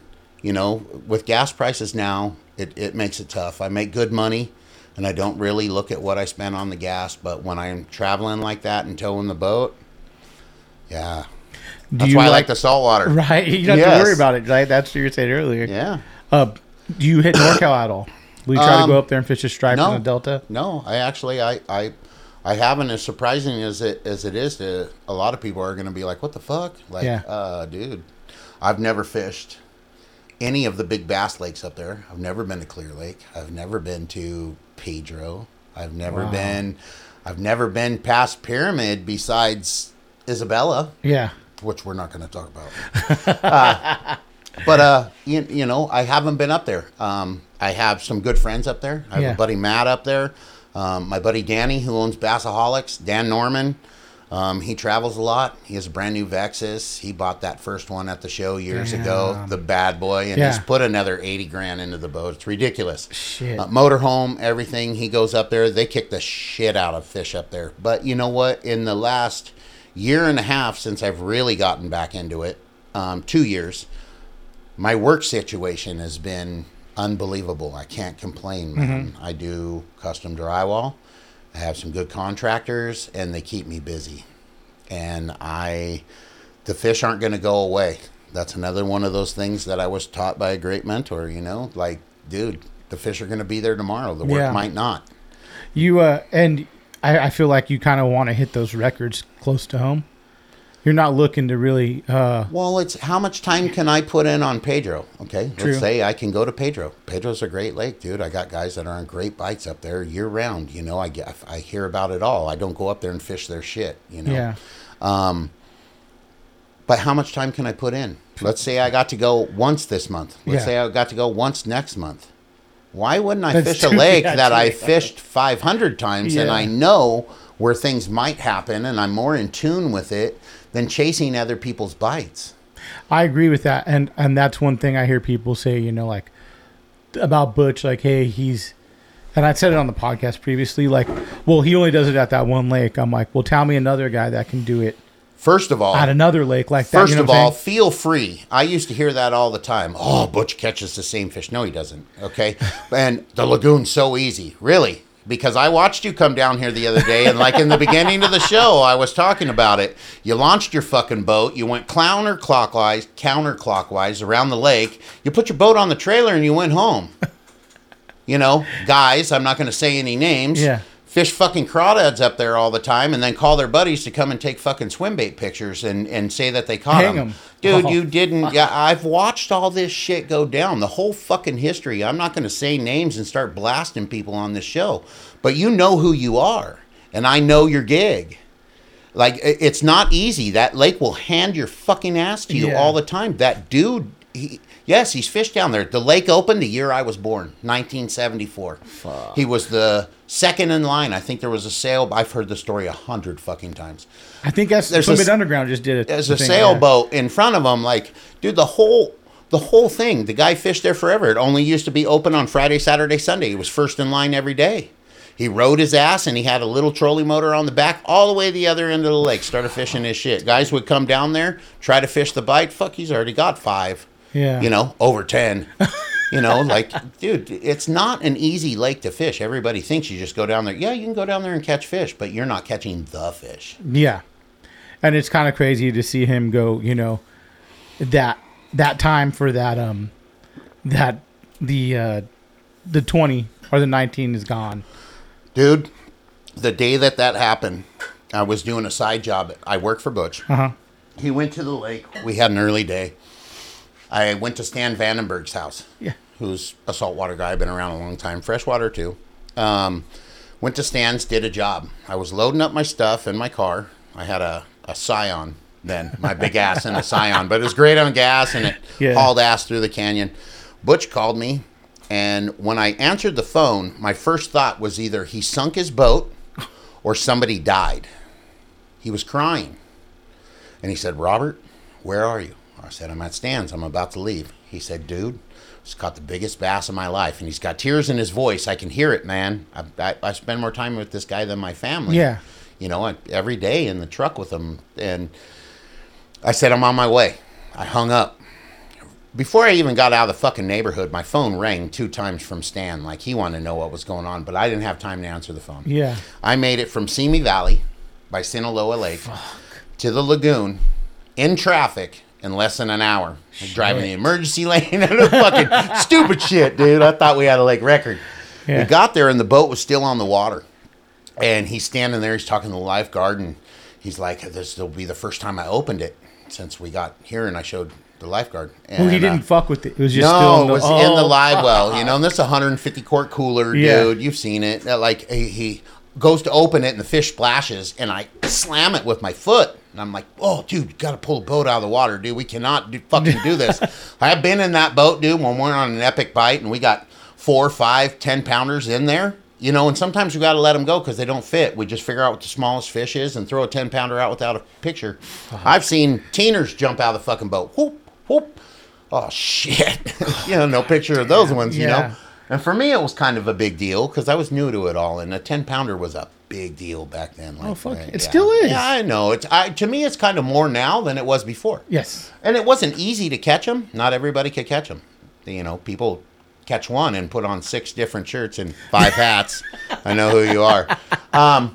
But, you know, and claim they caught 5 fish. Like, I have fucking pictures of my shit, you know. Yeah. There were days where I didn't get pictures, but it is what it is. I've caught 5 10-pounders out of the back of Butch's boat. The only guy that's ever done it. Behind him. My God, 50 Twice. pounds, dude. Twice. Oh, yeah, over that. We caught 60, I think that was 66-pound limit. And is that one of the biggest recorded? He's got a bigger limit. That's a bigger limit is there. It? I came down that day. Shit, dude. There's some epic shit, dude. You know, when you have an 18-pound anchor, you know, that equals a big fucking stringer. You know, you got 3 teeners and the big one's 18 pounds. You get up there real quick. You know. Back to the story though. So you guys pulled the boat out of the water. And... Yeah, we pulled the boat out of the water, and he had the scale. And we pulled it out, and I really didn't even want to hold it. Like, I've seen people drop fish. It's never happened to me, but they're violent, dude. A big fish like that has a lot of power, and you think, I got strong hands. He's got strong hands. We both work with our hands every day, but, dude, there's times when you grab a fish, and they just have so much awkward turn, it gets out of your hand. Your thumb is your weakest part of your grip, you know, and they turn the wrong way, and they get out. So I grab the fish with 2 hands, and he gets the scale, and standing on the ramp, and we weigh it, and it's like 19.5, 19.3, 19, 19.5, 19.3, 19.5, 19.3, and he's all 19.3, you know, and I'm like, oh, fuck, maybe it could have been 19.5, you know, like, but, you know, just being honest about it, and it was just such a great experience, dude, and he's like, wait till you see the video. I mean, lots of people have never, I don't know if anybody besides a select group of people have ever seen the entire video, like the aftermath of when he had it in, because when he reaches up to take off his glasses is when, like, emotion just comes out of him. And I love that kind of shit these days. Like, I go on boats, help people out. I get more excitement now out of you catching a 10-pound calico than me catching a 13-pound calico, if there's such a thing. You know what I mean? But Shane Morgan, he caught a 13-pounder. I caught a 16-pounder. I took 2 pictures of that fucking fish because I was more excited that day about his 13. Yeah. You know, and we had several other fish that day over 10 pounds. That was an epic day. We had to let him go. There was no room in the live well. And I was more excited about that. Now, I go on these ocean trips, and I catch a lot of fish, and I don't take fish home. I give it away. But I get more excited helping people out, maybe with some fly lining tips or handing a rod to somebody that just can't function right to get bit. You know, it's the ocean. Everybody gets bit. But in a tough bite, maybe handing off a yellowtail, and then walking with somebody and hanging out with them, and the tuna bites, handing off a fish. I get more excitement out of that now than catching a fish myself. There's very few times in the last, I don't know, 10 Probably years. the Western Outdoor News fish was the last. Yeah, that was a pretty epic fish, but the cast before that, I had a fish all the way to me that, again, was well over 40 pounds. You ever think about fucking gaffing them? Because if you know if it's that big. You can't. No? You can't. Not in the freshwater. Damn. Because there's fish, you know, there's something in the rules and regulation in DFG. You cannot have a gaff in the freshwater. A lot of these fish have slot limits, dude. Okay. Who are you to judge if they're right or not? True. Once you stick a hole in them, you know. There's slot limits in the ocean too on certain fish, and you know, but people don't gaff fish that they don't think are under. What is your net of choice for stripers? My net of choice? Yes, because that's a big fucking fish. And if you got to depend on the net, what are you using? I mean, to be honest with you, I got a net from Shane, dude. It's like an old school, those blue nets. It looks like I could put this fucking table in it, you know. It's kind of a pain in the ass, but Promar makes some really good nets, dude. Yeah. I mean, there's lots of great nets out there. I'm not really a brand guy. That's why I don't rep a lot of people. It's not that I don't believe in their products. I know one of your major sponsors is Phoenix. Yeah. Let me touch on that. Everybody asks, hey, Rob, dude, Phoenix. You know, I've had several people tell me, you know, guys from Phoenix, dude, we'd love for you to, you know, be a Phoenix guy. And I'm like, I am a Phoenix guy in the freshwater. Yeah. When it comes to saltwater, my choice of poison is Seeker. You know, it's not that Phoenix doesn't make a great saltwater product. That's just what I'm comfortable fishing.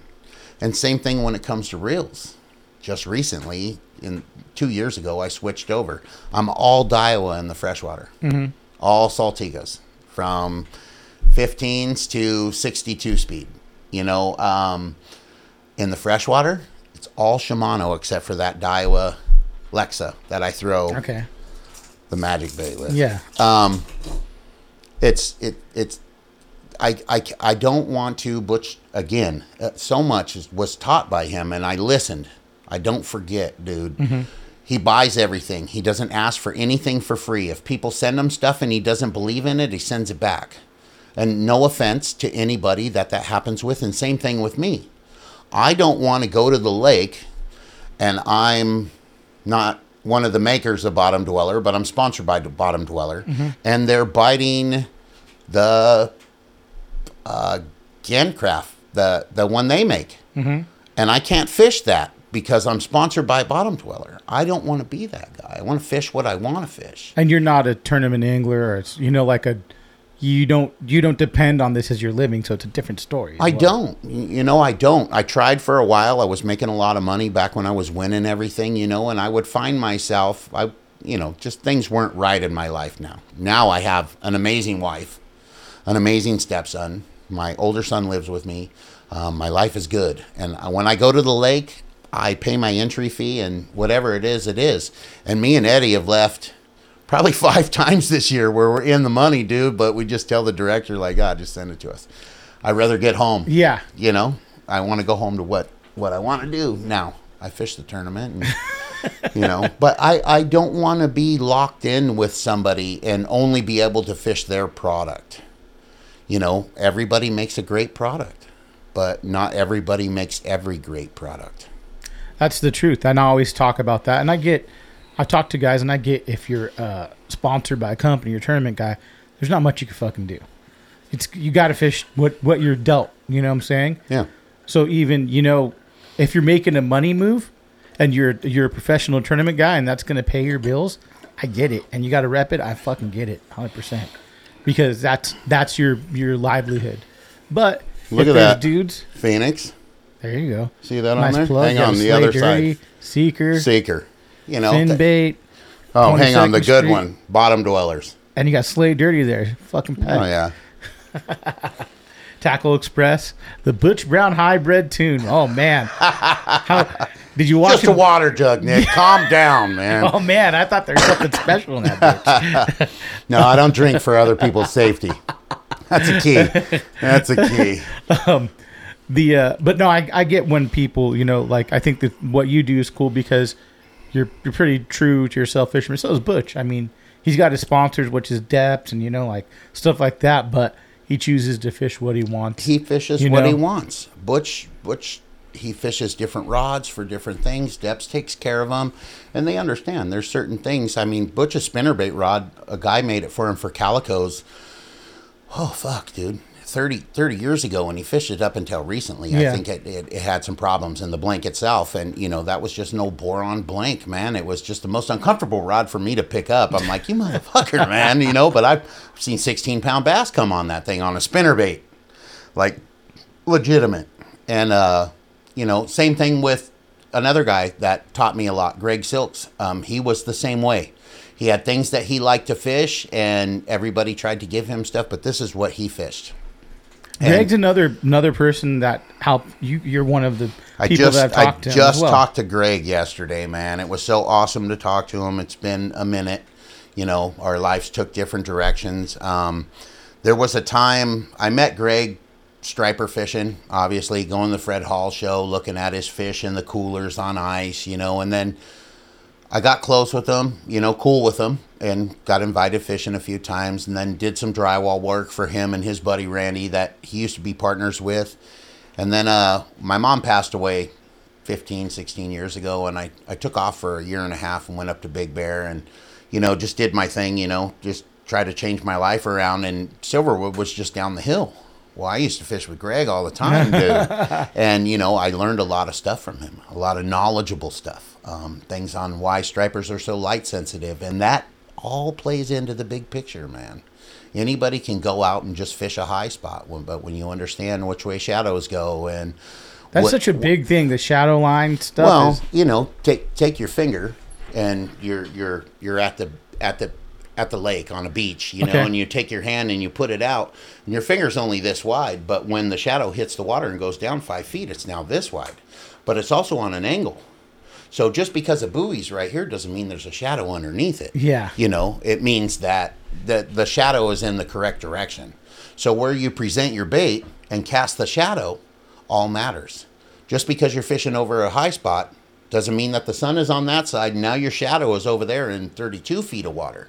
It's not out here in 80 feet of water. And these fish find those shadows. Stripers have an extra light receptacle in their eye. And it's important. It plays in. And learning angles and things like that and where your bait shows itself to these fish. It's not necessarily right above them. Again, if the sun is over here and you throw your bait here, the shadow is not directly below it. It's over there. So when you learned that, was it like a big game changer for you? It was. Bait presentation is huge. Bait presentation, where you put your boat, not letting them know you're there. Back when I used to fish the tournaments before I quit for a while, when I was winning everything, people would be like, dude, why are you always on the anchor? Well, because that's how I was taught by Butch. We fished on the anchor, and we would position the boat and tie the anchor to the boat, whatever the wind was blowing, so we could make the best presentation. Well, when you turn everything off, and I have electronics on my boat, man. I have a 21-foot Triton, dude. Yeah. I have fish finders. I have everything. Eddie has a Ranger with everything on it. Dude, if it was up to me, they stay off.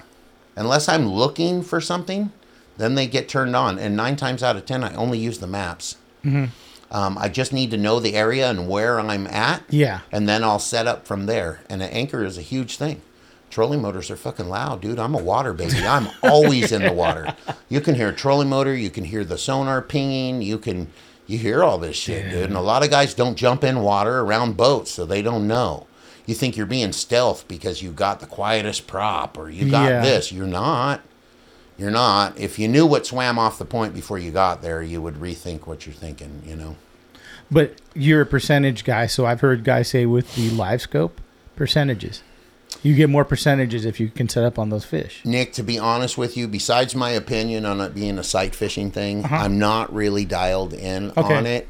We have it on the Ranger, okay, and to me, I mean, it has come into play in a couple of situations, you know, where we've seen fish moving, especially when it's schooling fish, you know, and they're chasing bait and they're all of a sudden they're over here and then they're over here. And you could see them on that and they're 50 feet out. Okay, so you make a cast and you hook a fish and you're like, fuck yeah, dude, that thing's badass. But then the next hour, you're looking at it and you're like, fuck, I sure am wasting a lot of time today looking at this fucking sonar. This is really cool to watch the fish swim around, but I can't get them to eat shit, you know? So I hit the power button. Yeah. You know, I can't dedicate my day. I have instinct, and this computer might tell me something, but my mind is telling me that this is what I need to be doing. And then I catch a fish doing this, and it's really satisfying.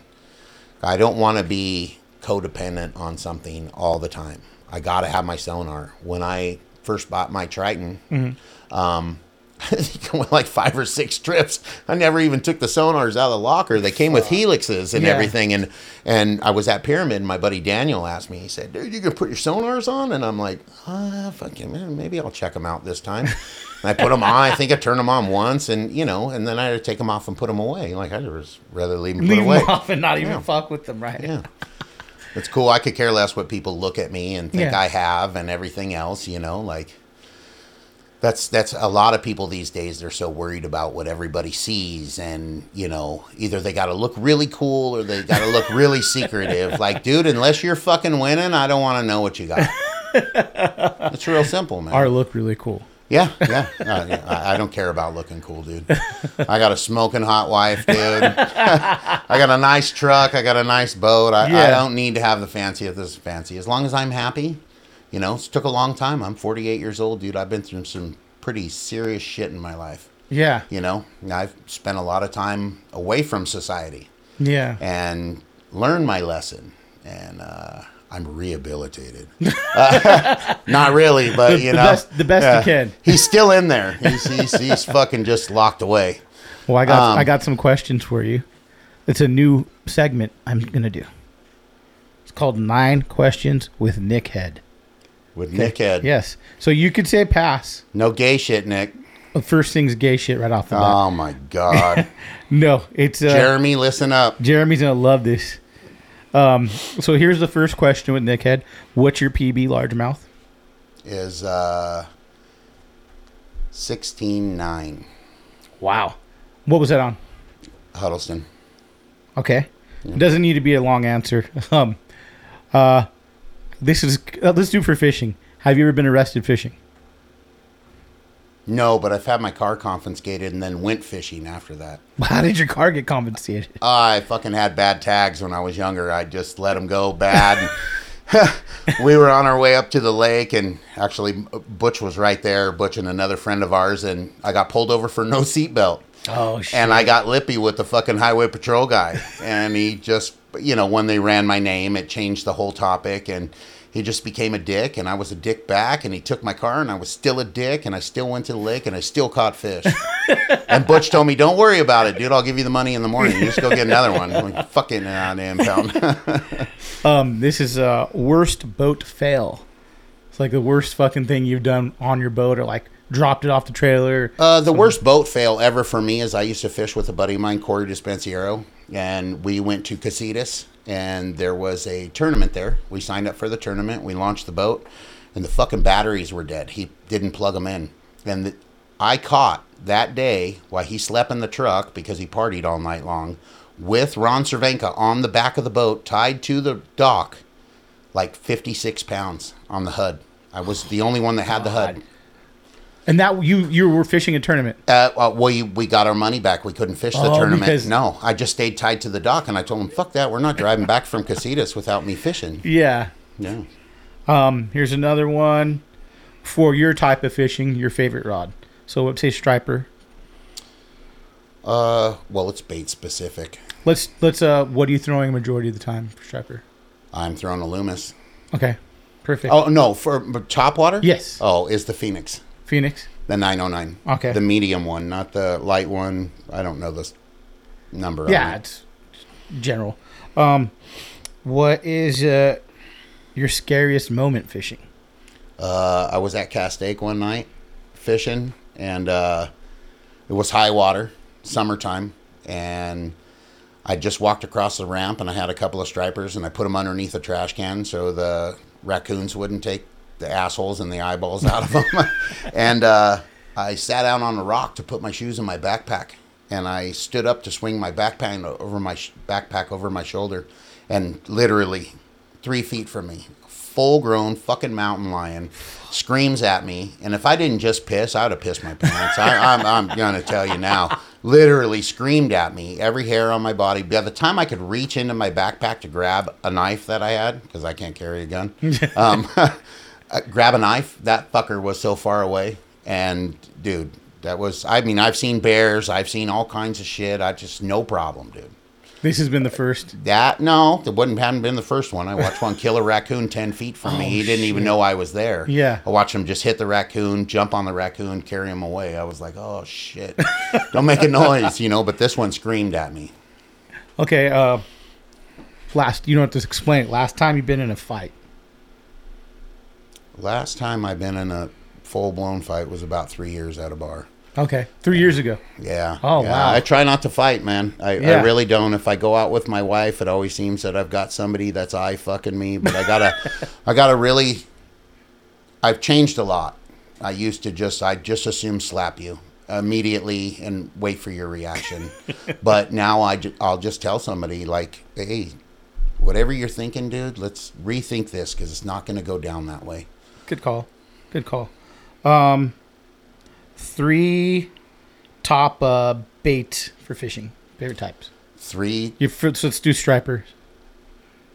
For stripers would be the fin bait, the Great Grandpa, actually, standard punker, and the Z plug. Okay. When's the last the time? The Depths works really well too. I just don't choose to give them up because the ones that I have are special. Yeah. When's the last time you shit your pants? Bro, I got Crohn's disease. That happens fucking daily. It's been a while. It's been a while, but I got Crohn's disease, so that's not a non-regular occurrence. The last one is people make fun of me for wearing jorts. Do you own a pair of jorts? Jorts? What the fuck is that? Jean shorts. Oh, no, I don't own a pair, but I wouldn't make fun of you. You got the right body type to pull it off. I'm long and lanky, dude. Those would look like pants for you. Me. I look like a cholo still, like from the 90s. Yeah.